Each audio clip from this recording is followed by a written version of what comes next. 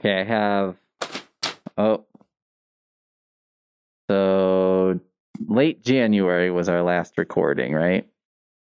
No, February. Yes. Uh-oh. Yes. Okay. I'm supposed to start. Okay. We have, for anyone listening, all this rustling is, we had a listener who Megan has decided. Oh, I'm Peter. And yes. Hello, I'm Megan. And this is, why did you read that?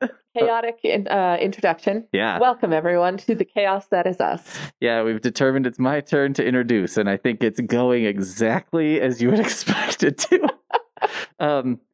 We had a listener who Megan has designated our adult. Yes. Made a spreadsheet of all of our episodes.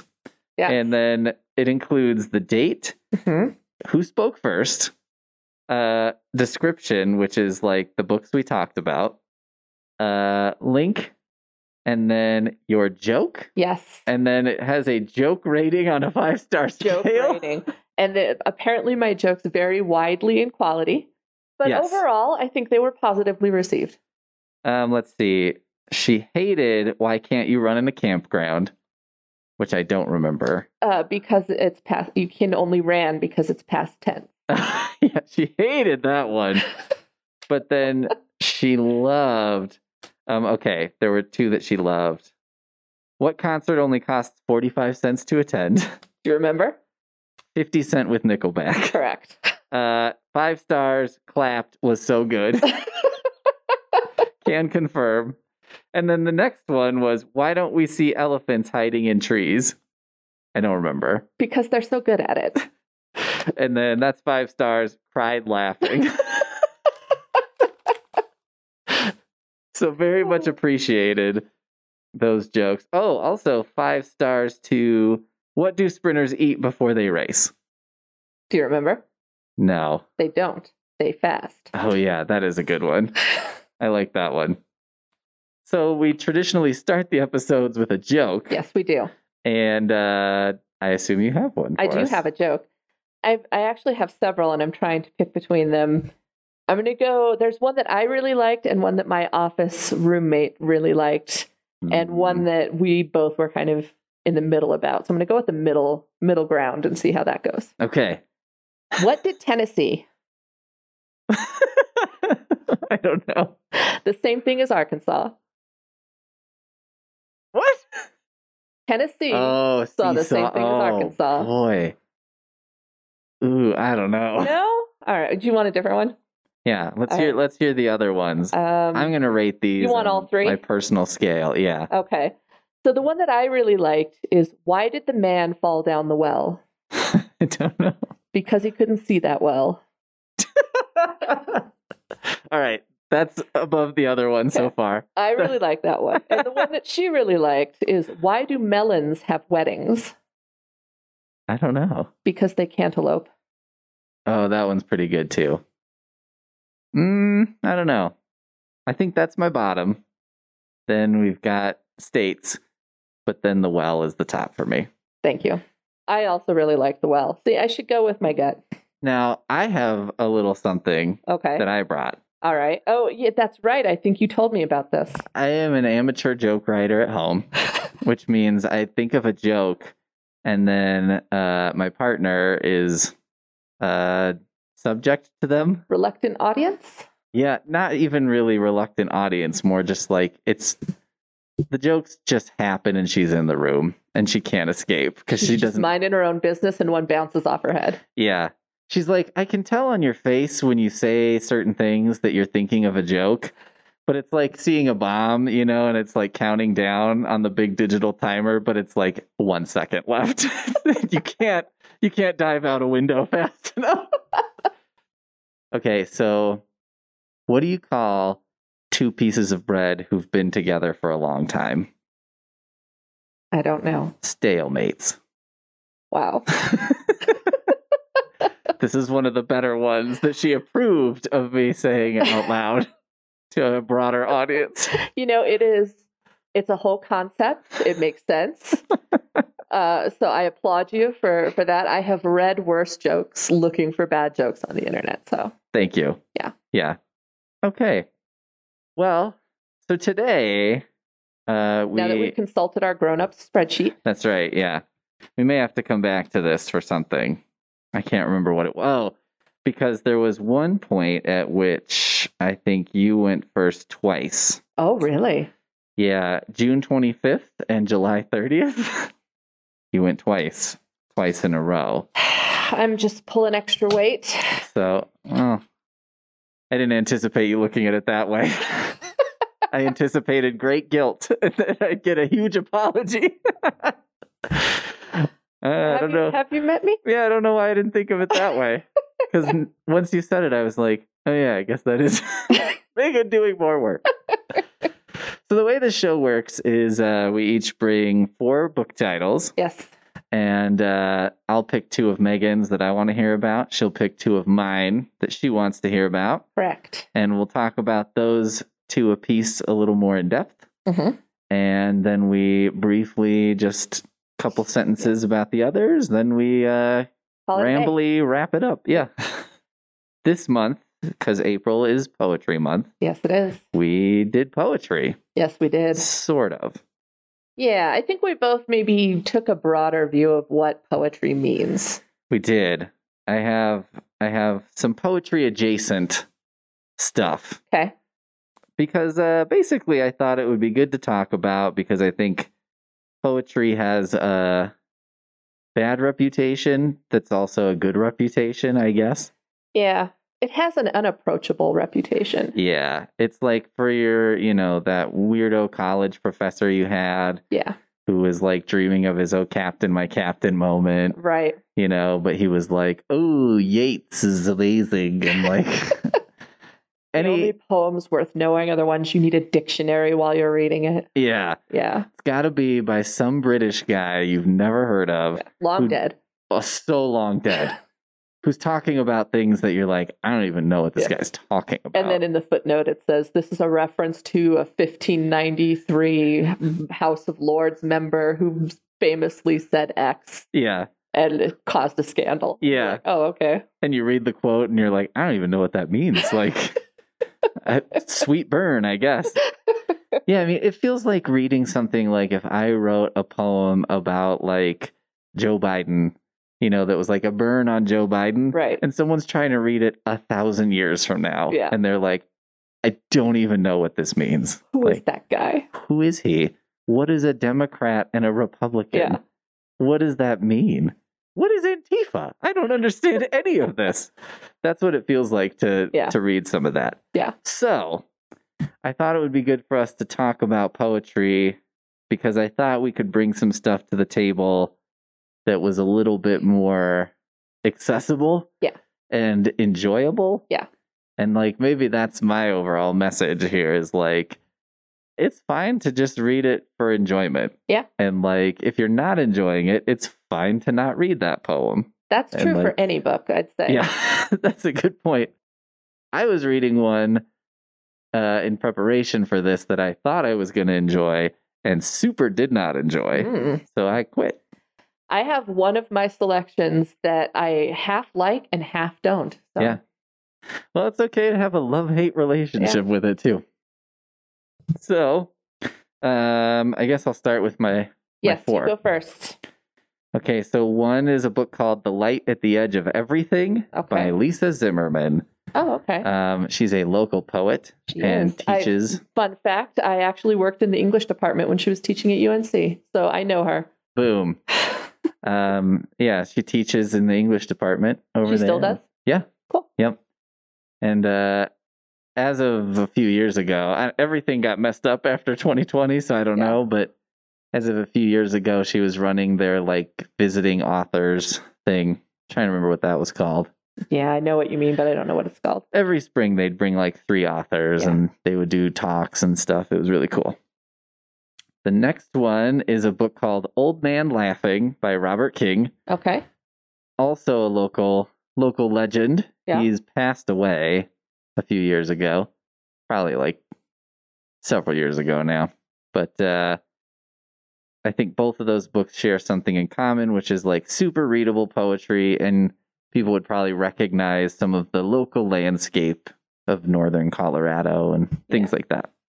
The next one is a book called Poetry 180, and it's fairly well known in the poetry world because poet laureate at the time, Billy Collins. This was kind of, when you're poet laureate, you're supposed to sort of do a project. Mm-hmm. And this was his project. And the idea was there's 180 days in the school year. And so there's a poem to read every day over the intercom in the school. And they're all supposed to be poems that are like, they make sense. Yeah. They're not like impenetrable. And, just to kind of make it fun or make you think about something. Mm-hmm. So that's a collection by a bunch of different authors. And the last one is a book called The Poetry Home Repair Manual. I wondered if you'd pick that one. I know you love it. I do. The Poetry Home Repair Manual, Practical Advice for Beginning Poets by Ted Kuzer, who's also a really talented poet. But I wanted to bring that one because it's not necessarily just a collection of poems, but I think people might enjoy it. Okay. So those are my 4. All right. Well, I think I would like to start with a local poet, and let's go with Light at the Edge of Everything. Okay. Since I kind of know her. So, yeah, she's got a couple books that we have. The Light at the Edge of Everything and another one, How the Garden Looks from Here. Okay. Oh, I was like, I'm not going to remember. You were looking at me like you were hoping for an answer, and I had nothing. There's desperation in my eyes. And I was like, oh no, I'm not going to remember. So Lisa writes mostly poems that I think are like, they feel spoken. They feel like someone talking. They feel casual in a way that's not forced. Mm-hmm. But conversational? Also, yeah, they feel kind of conversational, but like as you read them, you feel like lulled into the conversation or drawn into the conversation. And then it usually takes you somewhere unexpected. Okay. It can be somewhere kind of full of grief. It can be somewhere full of hope. She writes quite a bit about nature. She writes quite a bit about animals, horses, dogs in particular, and then her family as well. I think what I like about her is I think that her poems are, to me, like the perfect example of just sort of like a free verse poem most of the time, where it doesn't necessarily have to rhyme in a certain scheme. And it's not, she doesn't write a lot of poems that are super tied into a form. It's kind of more like whatever she's writing about sets the form for her in a lot of ways. I also wanted to bring her up because I had her as a teacher for classes. And she had my favorite rule that I've ever gotten from a poetry teacher. Okay. So like you can imagine when you're teaching a poetry class to like a bunch of freshmen in college, and that's like kind of challenging because probably 75% of the class does not want to be there. Well, and the other 25% is on the way out of their bad high school poetry phase. Yes, yeah. Or just entering it. Some of us are late bloomers. There are no limits here. And so she didn't really have a lot of rules about what you could and couldn't do, but the only rule she had was that her first semester students could not use the word soul. Oh. And I was like, that's such an odd rule. But as we went through, I was like, I kind of get it. Because she was like, you can talk about the concept of a soul. You can talk about how you feel about things. You just cannot use that word.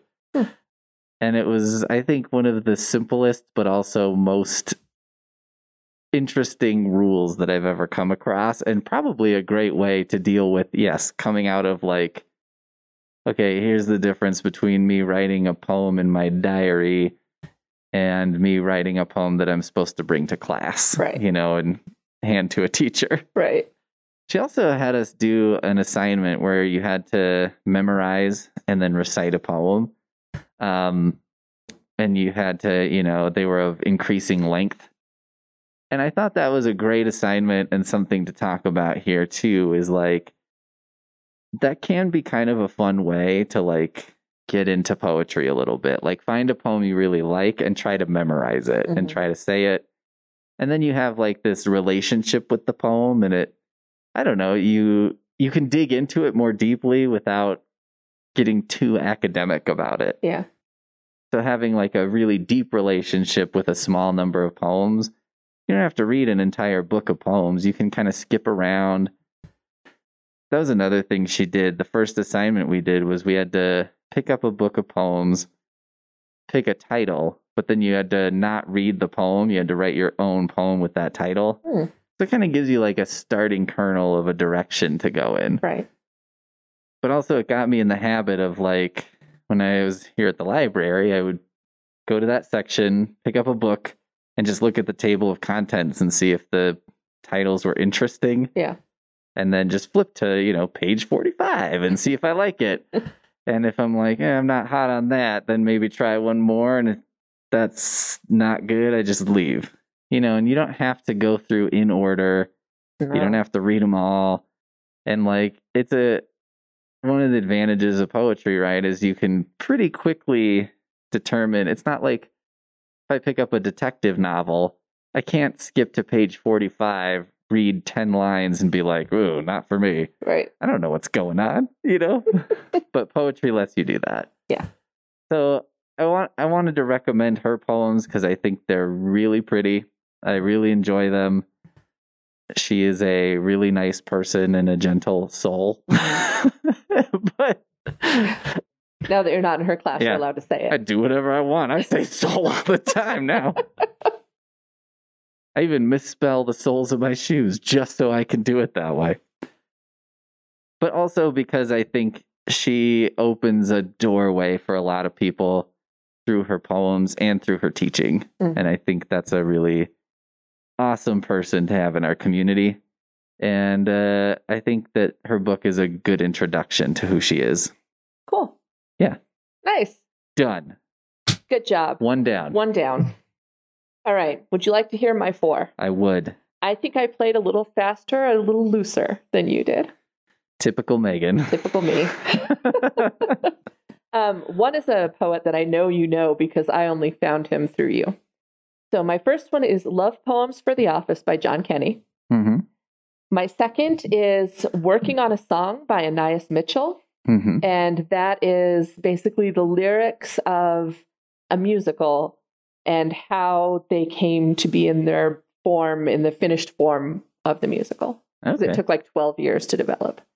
Jeez. So it's all the iterations of the songs and how they got to where they are and why, basically. All right. Then I have Devotions by Mary Oliver. Mm-hmm. And finally, I have a novel in verse called Love, Dishonor, Marry, Die, Cherish, Perish by David Rakoff. I would love to hear about that one. Yeah? Yeah. This is the one I have a love-hate relationship with. I could see that. Yeah. I love how playful it is. Yeah. So it's a story of several generations of people. It kind of goes through history and ends up being on one guy named Clifford and kind of focuses on him, but you learn about him by following like his ancestors up, through history. And the way that it's written is very like elementary school rhymey. It's very sing-songy, lots of very straight rhymes. Right. Like, there's nothing clever about the rhymes here. They're fairly easy to find 95% of the time. Yeah, like you're almost anticipating what the rhyme's going to be. Almost like a limerick rhyme, where da da da da da da. Exactly. Da da da da da. Da da da da da da da da da da da da. Exactly. Yeah. Yeah. And I like that about it. I like that it makes it relatively easy to understand what's going on. But it also, I struggled with that a little bit because it's so playful in its form. And the subject is often not very playful. It's a lot about, people struggling and people facing hardships, and the way those two things interact didn't always feel natural. And that may not be a bad thing. Like that may be the point even. Right. But it made it jarring to read. Yeah, I'm trying to think of an example like that. Like, okay, there's a comic book called I Hate Fairyland. Okay. And it's like this little girl who looks like a, Rainbow Bright situation and she's in like fairyland and it's Candyland and all this stuff. But she has like the filthiest way of talking. Right. And like she hates being there and she's trying to get out, you know, and it's just like, so the juxtaposition of the images you're seeing and the text you're reading are weird. Yes. Yeah, it's a little like reading a limerick about someone suffering abuse, you know? Yeah. Where it's like the way that it's delivered and what it's about don't seem to necessarily match all the time. I could see. Yeah. I get what you're saying. Yeah. Or sometimes like, I feel like this happens sometimes in hip hop where like, like Outkast had that hit with Hey Ya. Yeah. And I'm like, I know this is like a real upbeat song and like a feel good hit of the summer that year and you couldn't get away from it. But I was like, the lyrical content of this is not necessarily like good time Charlie over here. You know what I mean? Like, well, I think about that song Pumped Up Kicks by Foster the People. Yeah, yeah. Super catchy, and it's about school shootings. Right, yeah. And if you don't listen to it, like you're just grooving out in your car, like windows down. Yeah. And then you really listen and you're like, should I be singing along? Yeah. This is kind of weird, huh? This is grim. Yeah. Okay. So that's, and I have to be honest, I'm only about halfway through it because of that struggle that I was having. And it also, like that sing song, I can only take so much of it at once. And then I have to like stop a little bit and think about it. So it is broken up into relatively short chapters. So that's kind of how I've been going on about it, is reading one of those short chapters about one of those characters and then kind of going away and reading something else for a while. So I haven't finished it, but that's been my general response to it so far. Is it's I like how straightforward the writing is. I like that I know what's happening. Yeah. And I think that oftentimes he has some clever jokes and some fun rhymes in there. But when those rhymes are written about like an abortion, that makes it's jarring. And that might be the point. Like I said, that might be the point. But it doesn't make for a fun time in a book. I can see that. I know that author, you know, was a very like biting humorist. I remember I read this essay that he wrote years ago, and it was it was super funny because it was basically about how he's always wrong. Because one of his examples was about Madonna. And he was like, I was out at this club. There was a performer. You know, no one was at the club for the performer. It was just who was on stage that night. Right. And he saw her and he was like, oh, she's awful. Like, how can anyone even stand this or whatever? And he's like, and then that turned out to be Madonna. And then another one was, I think, basically about the internet. Like, he had the chance to basically be on the ground floor of like an early internet, like AOL or something. Right. And he, you know, someone was explaining email to him and he was like, that is so stupid. No one is ever going to do that. Why would anyone ever send an electronic letter? That is so stupid. And so he's like, I've been severely wrong so many times. Well, I have to admit, I was one of the people who was like, no one needs a cell phone. Yeah. That's the dumbest thing I've ever heard of. I don't want people to be able to call me whenever they want. Yeah. And now my cell phone is pretty much in my pocket at all times. Yeah. Yeah, I think I hurt my hand like scrolling on my phone so much. And then I was wearing like a wrist brace. And then I was delighted because I have a Velcro on the back of my phone and it stuck to the wrist brace. I was like, oh, this is like a cell phone holder. This is awesome. I do want to say, however, I think you have some of the healthiest relationships to your like cell phone habits of anyone that I know. Mostly because I like never have it with me. Yes. Thank you. I think I have text messages that I've sent to you that you've never responded to. Probably. Yeah. I think most people, I mean, my partner's always horrified at the little red number of like unanswered text messages because, you know, I'll be at like 145 and she's like, how do you even live? Like, how do you even continue on? And I'm like, well, you should let her know that at one point I was upwards of 10,000 unread emails. That's a lot of emails. Most of them were in my junk email account that I use when I'm like buying things online. And Oh, I'm sure. just going to get swamped with newsletters I don't care about. Right. But You bought one thing from our t-shirt store. That means you probably want 3 newsletters every week, right? oh, daily for some of these places. They're like, here's our morning email, our, midday email, and our evening email. I always get on those and like unsubscribe. And Yeah. then if it's like, why did you unsubscribe? And I'm like, if anyone outside the marketing department can hear me, this is not an effective Yeah. method. Like you can't email. I mean, the library is not emailing 3 newsletters a day. Yeah. Frankly, I don't want to hear from my best friend via email 3 times a day. Me neither. Yeah. And also I'm like, well, what do you have today? Oh, same stuff you had 4 hours ago? Yeah. All right. I think I'm okay. Email me when you have your 40% off sale. Yeah. I want to hear about that. Yep. Other Or than that, I like- think we're good. You're going to help me put a down payment on a house with a larger closet. I guess we can talk about getting more t-shirts. But until then, I'm full. Yeah. I wish I could, just signal to everyone on the internet. Like, I could have some kind of colored check on my Twitter that's like, can't buy any more t-shirts, guys. Right. Done. Anyway, sorry, I distracted you from No, it's your fine. David Rakoff is always wrong. Yeah, he's always wrong. That's all. Oh, okay. But he's a very biting humorist. Yeah. I definitely think the humor here is not going to be for everybody. But I mean, the reason I picked it up is because I found it intriguing. There Yeah. are illustrations. It is very straightforward and sing-songy. So it's some, for lack of a better term, basic poetry, Mhm. And anyone who's interested in seeing what storytelling could look like that's not really pretentious Right. in like a novel form, but in verse, Yeah. I think this would be a great one to try. Cool.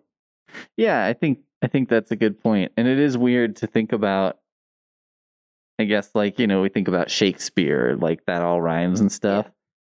But it's like so out of fashion for so long to Yeah. do. You don't see a lot of novels in verse, as Yeah. they say. You see some in teen. Yeah.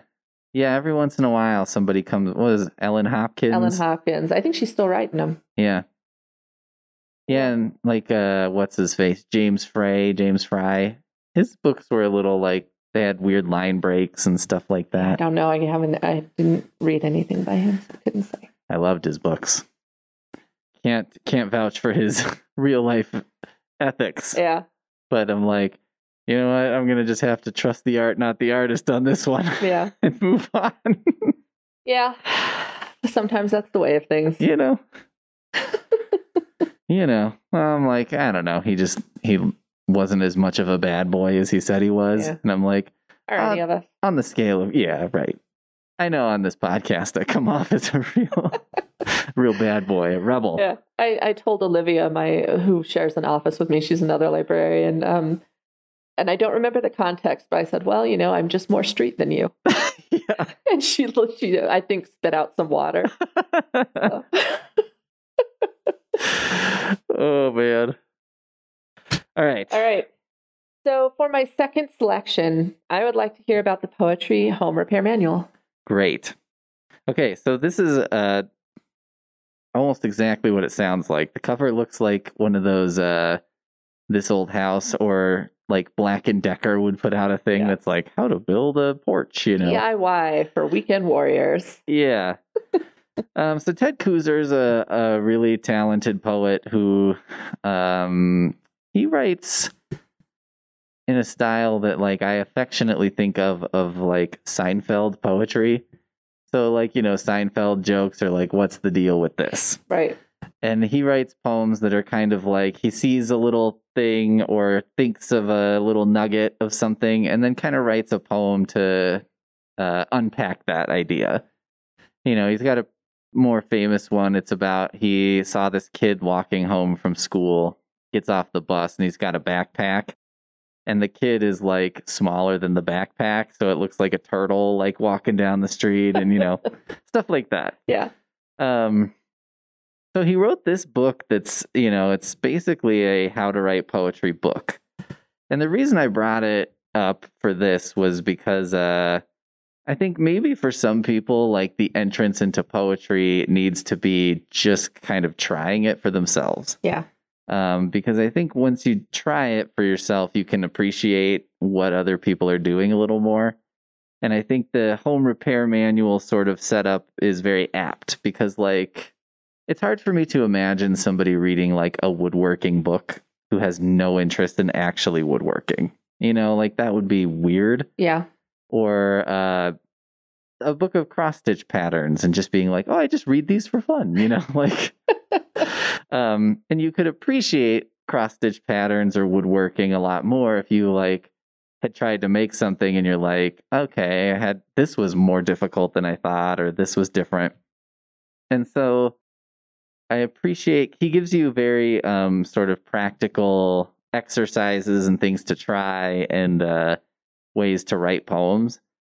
You know, and there's no expectation of like, then go get these published and do that. You know, it's more like for the craft of it. Yeah. And I really appreciate thinking about something artsy fartsy like poetry from a craft standpoint of like, well, it doesn't have to be about writing the best poem ever. It's about like the activity of doing it. What do you get out of that? And like, what do you enjoy? Because like furniture building's the same, right? Building a bookcase is not an efficient way to have a bookcase in your house. Right. I mean, you can just get one flat pack from IKEA and have it built in 10 minutes. And then you have a bookcase. 10 minutes. Yeah. Wow. I'm pretty fast with the IKEA. My partner and I, one of our first dates, I use air quotes, was I bought a couch and we put it together. And her friend was like, if you put a couch together without like fighting, he might be the one. Like, I was going to say, you guys went straight for like the big relationship test on your first go round. We really did. Wow. Yeah. Yep. And hey, it worked out. It did. Yeah. It was kind of full speed ahead right away. Yeah. So it worked. But anyway, so like activities like building a bookshelf, it's not just about like the practical need for a bookshelf. It's like about the activity of building it and learning about how it works and doing all these different things. Yeah. So I think that the Poetry Home Repair Manual works the same way. And it's like looking at writing poetry is not a means to an end, but just an end in itself. Right. And then, you know, other things, it's like if you practice writing poetry, you'll get better at other kinds of writing at the same time. Mm-hmm. And like even your emails and stuff will be a little better. You know what I mean? It's just but it's a very workman-like view of the arts. And I appreciate when people have that perspective. And it's a great way to start. And you don't have to have read a bunch of poetry to do this either. Right. You know, it's like, well, you're basically familiar with it. It's like a chair building workshop where they're like, well, you sat in a chair, right? You could do this. Like, it's okay. It's not for artistes. It's for people. Yeah, exactly. So that I wanted to bring that one up and encourage people. If you've always felt like poetry is like, meh, or you're just completely without any context or a compass or whatever, right? You might try starting here. And when you're writing it and doing those kind of things, that can be a more palatable way to explore a new thing. Cool. Yeah. There we go. All right. All right. I wanted to hear about all of your other books, but I guess I want to hear about the songwriting one. Okay. That working on a song. Interesting to me. Yeah. I loved it, but as you know, I am a huge Broadway nerd. Yes. Huge Broadway nerd. And I actually saw this show with the original cast in New York before everything shut down. Okay. So I was lucky enough to see this show at the Walter Kerr when it opened on Broadway. And I love it. I think it's a complicated show, and I think it's beautiful, and it says a lot of things about like the human condition. And reading about how she wrote it was very fulfilling for me. I will say that I think this works better if you know the music. So I would either see the show, which is coming to Denver this year. I'm seeing it twice in 1 week. So if you want a celebrity sighting, this is your chance. Oh, yeah. It's very exciting. Anonymous person in the middle of a huge crowd. But we also have the cast recording and the original like concept album in the collection at the library. So you can get both of those and see it in its like original concept album version and in its final on Broadway full cast performance version. So tell me, because I don't know, what's a concept album versus a full cast? I guess I know what a full cast recording is. Yeah. But... So the cast recording is the final show. Like it opened, finished, nothing will change. It's done. The concept album is like, so Anais Mitchell is, she writes like folk music almost, like Americana style music. And she is just a solo performer mostly and a songwriter. And so she wrote a lot of these songs and she was inspired by Greek mythology, specifically the stories of Hades and Persephone, which is a lot about why the seasons change, because Persephone goes into the underworld, and while she's down there for 6 months of the year, we have fall and winter. When she comes back, we get spring and summer. So it's that story, mixed with the story of Orpheus and Eurydice. Do you know that one? Not really. Yeah, a lot of people don't. It's so Orpheus was a poet. He was the son of a muse, and he fell in love with a character named Eurydice, who in the original mythology is pretty much just a cardboard cutout of a human, but she gets a little more substance in the show. And at their wedding, in the original myth, at their wedding, she gets bitten by a snake and she goes to the underworld. Okay.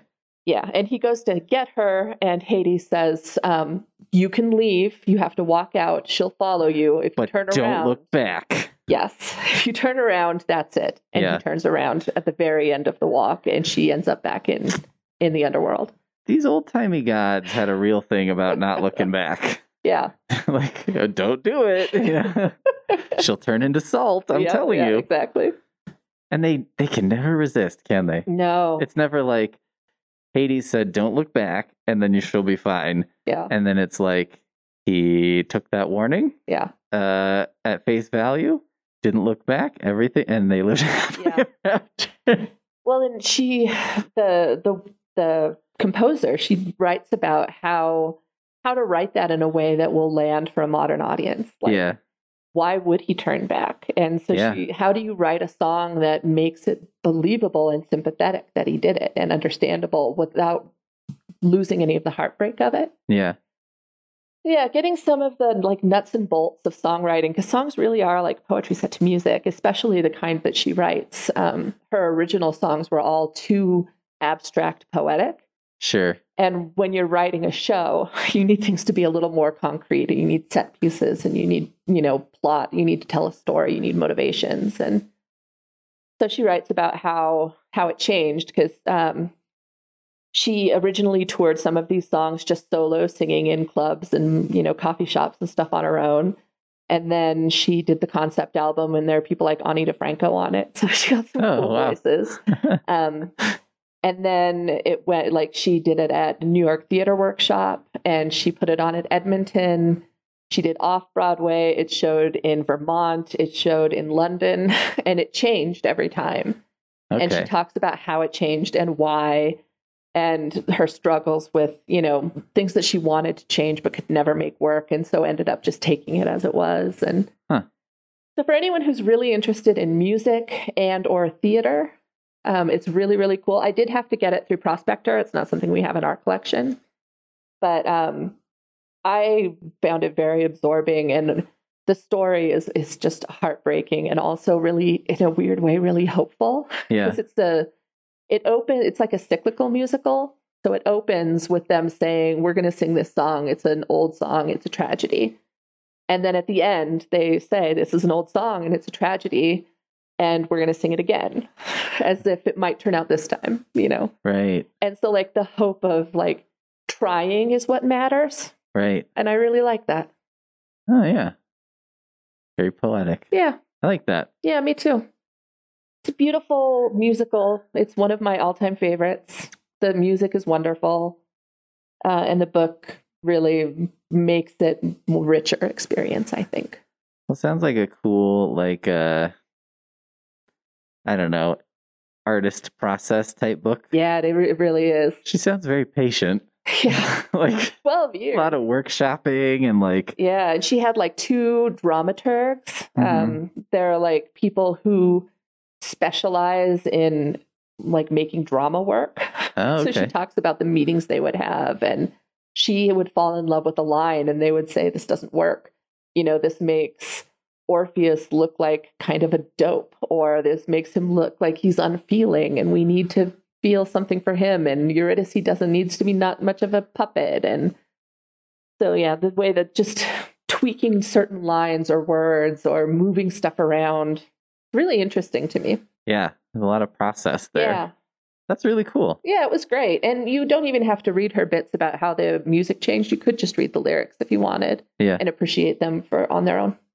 I think that stuff's fun because, like, even if I don't know a lot about something, Yeah. I think sort of hearing that inside, how did they make this work kind of stuff is really fun. Yeah, listening to people who really, really know something is always interesting. Yeah. Like I heard a musical PhD explaining why a song from Moana worked the way it worked. And I still can't explain it. But she walked through the whole song and said it starts out with this character in a major key and this character in a minor key. And then this character moves to a minor key, which forces this character to a major key, which changes it. And I still don't understand it, but listening to the way that it worked and knowing that it works for a reason is really cool. It's pretty amazing, too, when you hear stuff like that, because you're like, I had no idea that this much thought went into an animated movie. You know, like I wouldn't even music. Like we all feel it. A certain way when we hear songs, and knowing that it's not an accident. Yeah, like it's done very purposefully. It's cool.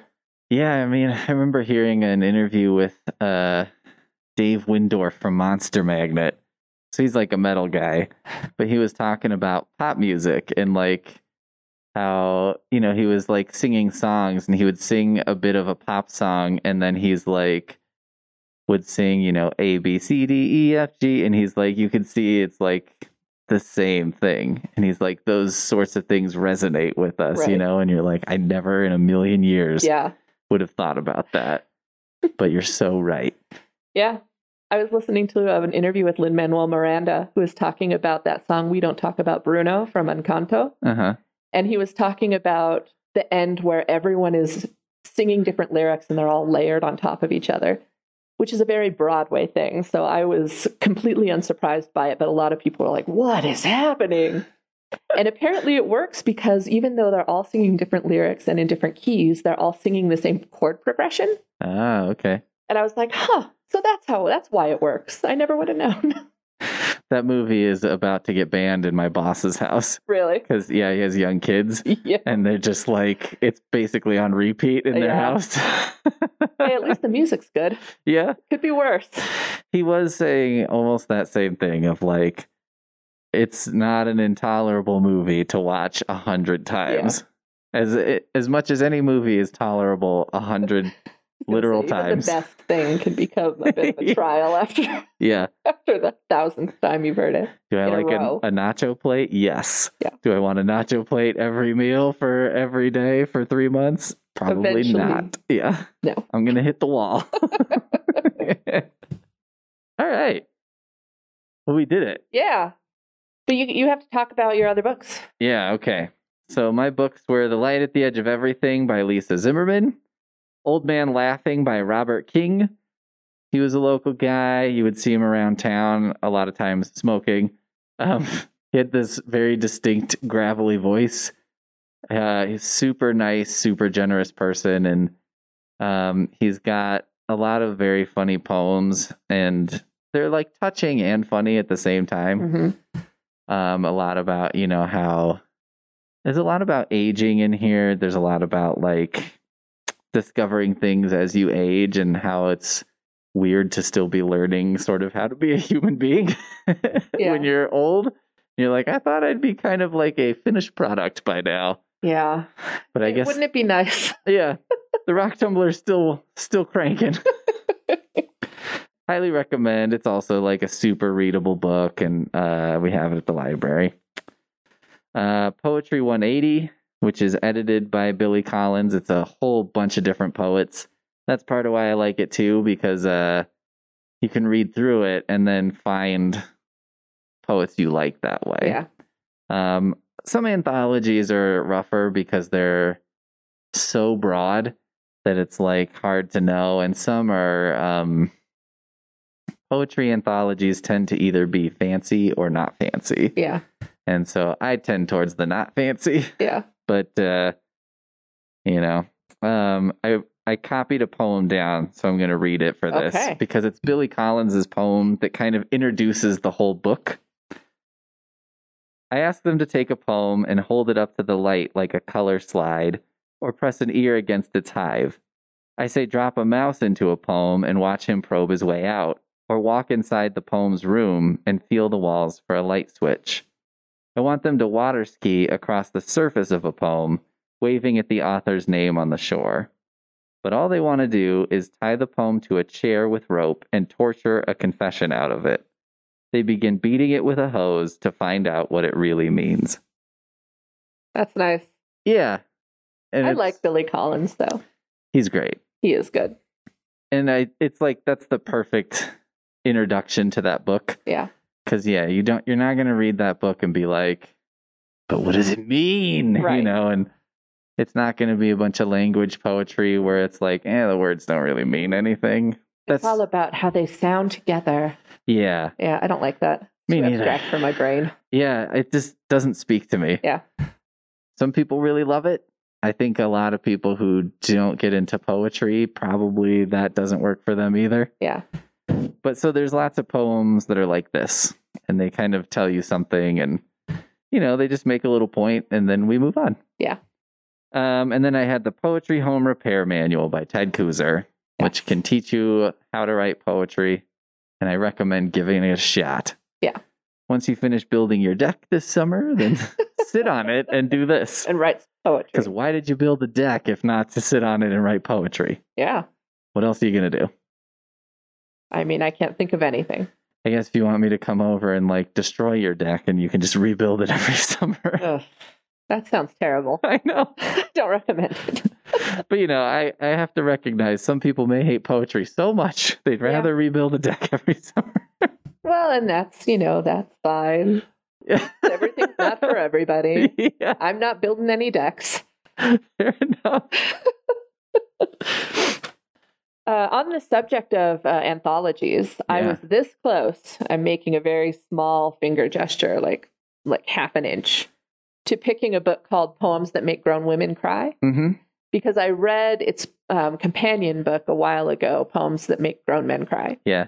But part of the reason I didn't is because I didn't particularly want to read a bunch of sad poems. Yeah. And also, it was a bit longer, and there's a mixture of that really old kind of abstract smarty pants poetry and more modern stuff. And I didn't want to wade through and try to find the stuff I was going to like. Yeah. But anyway, I almost picked it.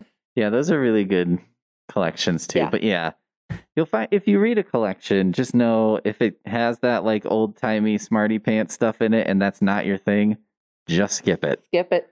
Or if you have to complete it, if you're that person, I guess sit it on your lap, stare at the page for the appropriate amount of time, and then turn it. Yeah. No one will know. Do your best if and you then must. let it go. Yeah. All right. So my 4. My first one is Love Poems for the Office by John Kenny, which I think would be an ideal point of entry for so many readers. Yeah. He is super, super funny and super, super understandable. For example, there is a poem in here about a team building exercise. And he says, I'm really sorry that I didn't catch you in the trust fall. I didn't think that you would fall so hard or that your head would make that noise.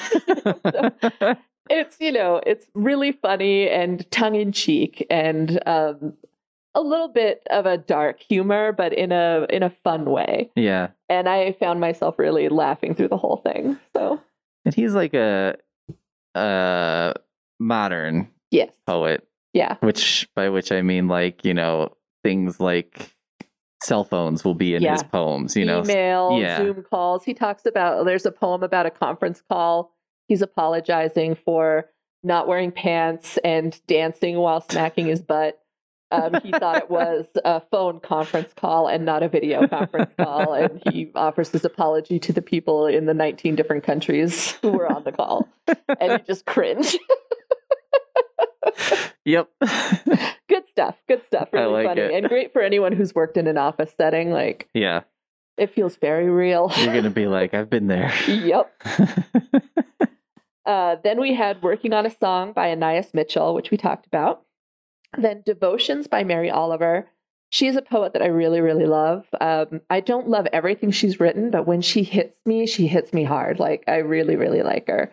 She wrote a great one. I think it's called Migrations or something like that. Mm-hmm. Or something about wild geese. Yeah. I think it's her most famous poem, and for good reason. It's great. And that is one that I didn't sit down and just read. I literally would just leave it by my bedside and pick it up and flip through and find one that I liked and then put it down again. So nice. Great for that. It's basically her whole career in a book of selected poems. So. Yeah. Yeah, she's one of the greats for sure. Yeah, she writes a lot about nature and aging and the nature of the divine. Yeah. So she writes about God, sometimes in like a specific, way where it's like God with a capital G, and sometimes it's God as in like the force in the world that like guides things. So it's not necessarily like religious, but there's definitely a view of like an overarching system of the world and some awe about how it all works and that kind of thing. Yeah. Yeah, I think it's like a very healthy sense of wonder of like, maybe there are things that I don't completely understand, or something. Like, and maybe that's great. Like maybe the fact that I don't know it all is not only okay, but is wonderful. Yeah. I love that sentiment. Yeah, me too. I find that very appealing because I'm like, well, what's the alternative? We know everything now.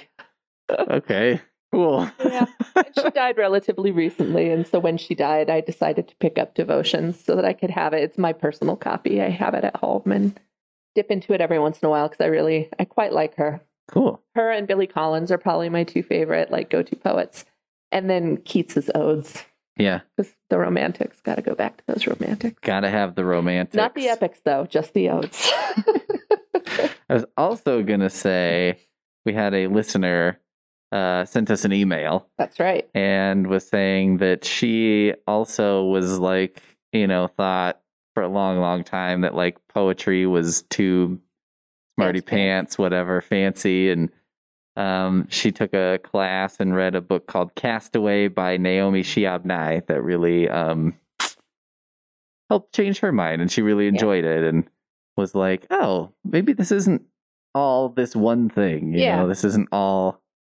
I was making a comparison on something else I was writing, and I was saying like it'll be in our High Plains Library District newsletter. And I was saying like, if you gave someone poetry and like all you gave them was like super like Lord Byron and stuff like that, and it's like whatever, I'm like, that's kind of like if you let your kid play video games and the only games they played were like Mavis Beacon Teaches Typing. Right. And of course they're going to think video games are boring. Right. But it's like, that's because you've shown them only one tiny little sliver of what this is. Yeah. And it's not, Mavis Beacon is fine, but it's not representative of an entire genre. And I think that happens with poetry a lot. Because people see this one little sliver and understandably are like, not for me, thanks. So getting a little bit more into it, I think, could be a really enriching experience for a lot of people. Yeah. And, I think sometimes people claim poetry like it's theirs. Like, I'm the smarty pants with the degree, and I know all of these rules about poetry, and I know all of these references, and, that you have to be like me if you're going to love poetry. And I kind of like the idea of the rest of us taking it back a little and being like, it doesn't have to be that. And this is for me too. Yeah, for sure. Yeah. I think that's a great way to look at it. And it does seem like in modern times that's happening more and more. I Yeah. think more and more people are talking about the poetry in hip hop. They're Yeah. talking about slam poetry. They're talking Instagram about poets. Instagram poets. Talking about that one person who always wins the Goodreads poetry thing that I Langlia. hate. Yeah. Yeah, I'm not a fan of hers either, but people love her, and I'm glad for that. It's fine. I don't need to trash Langliev today. But your day's coming, Langliev. I'm coming. All right. Well, that should just about wrap us up. Yep. I did want to get everyone excited for next time because I am about 20% of the way through Ice Planet Barbarians. Yes, I got notification that this was happening, and I got very excited. You are in for a ride, my friend. It's pretty wild already, I must say. It opens with a heck of a bang. It's bizarre. It does not pull many punches, if any. It's fun to read because I don't read a lot of like erotica. Mm-hmm. And I guess, is that what this would romance slash? I mean, I guess I'm the wrong person to ask, I think. It's definitely, I will grant you, it is definitely on the deep end of the pool when it comes to like the weird part of romance. Yeah. Yeah. Okay. I don't read a lot of books where like a woman is carrying on a relationship with a werewolf or Sure. a creature from a lagoon of some kind. You know? That's the shallow end, my friend. You went from the deep end all the way back to the kiddie pool. Yeah, I mean, I've already gotten into the Ice Planet Barbarian. I assume who the titular barbarian is. Very, very tall, blue. Yeah. Yeah. Has like some sort of human anatomy, but then some additional there's a lot happening. I will say weird. most of the aliens in romance have very convenient human-like anatomy. And I have to say, I've read one where it was more insectoid. It was very interesting. It's great, though. I don't want to cast aspersions. It was brilliant. I read one that with also insects, but it was like a sort of sentient swarm of bees, and it was not very good. This was one of those like 7-pagers with like a stock photo of a bee on the front, and then just like basically the one thing you expect to happen sort of happens, and then that's the entire thing. Well, mine was, for anyone who's interested, it's called Strange Love by Anna Aguirre. And it's a woman and her dog get abducted by aliens accidentally. And he looks like, so if you know Mass Effect, yeah, he looks like Garrus. He's kind of like grasshoppery. Yeah. I think it's a little bit Mass Effect fanfic, if I'm being honest. Okay. But it's hysterical. Because she takes care of the dog, everyone assumes that the dog is like the superior being. So they grant it speech and it steals the show. It's the funniest dog ever. And it's a love story between a human and this grasshoppery creature. And it's great. It really works. I think it was like a recommended with Ice Planet Barbarians. I'm not surprised. If I'm not mistaken. Well, if you enjoy it, feel free to move on to Strange Love. Well, we'll see. I don't know. I don't know how many of these in a row I could do, but it's a lot. This one so far, it's got some propulsion to it. So they're kind of written to be like the book form of Pringles. Yeah. You know? I mean, it clips along. Yeah. It wastes no time. Oh, none. By the way, I was like, I don't know.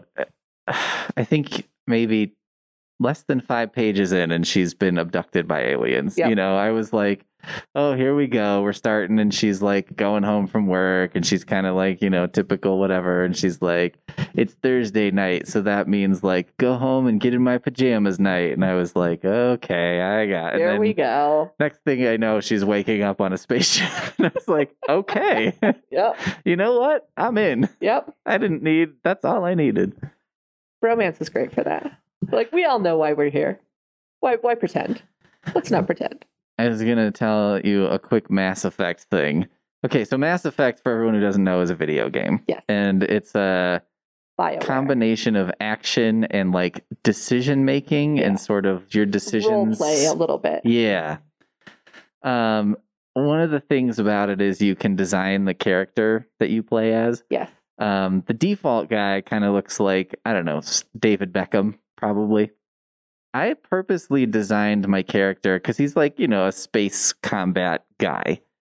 So I was like, I think this guy would look like he's been through it. Yeah. And so I decided to make the most odd looking character that I could.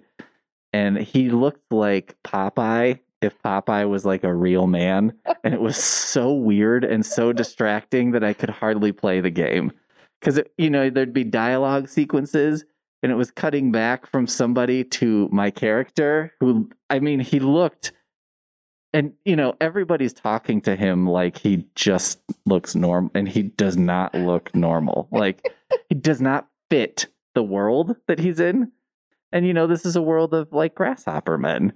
Yeah. And he's still outrageously odd looking. And it was so strange, and it, I think, prevented me from playing most of the game because I was like, I made a mistake. All I could do was look at him, and like when he was talking, and I was like, this is so strange. I made a character who's basically a tough version of me. I think that's the way to go. Yeah.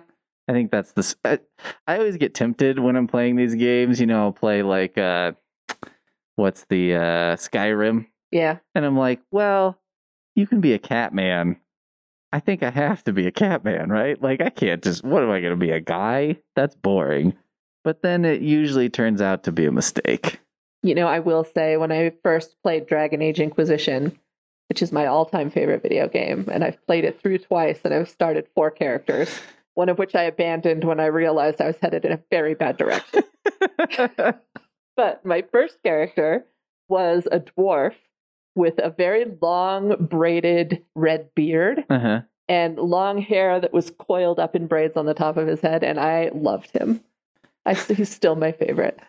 It's just weird, like, I don't know.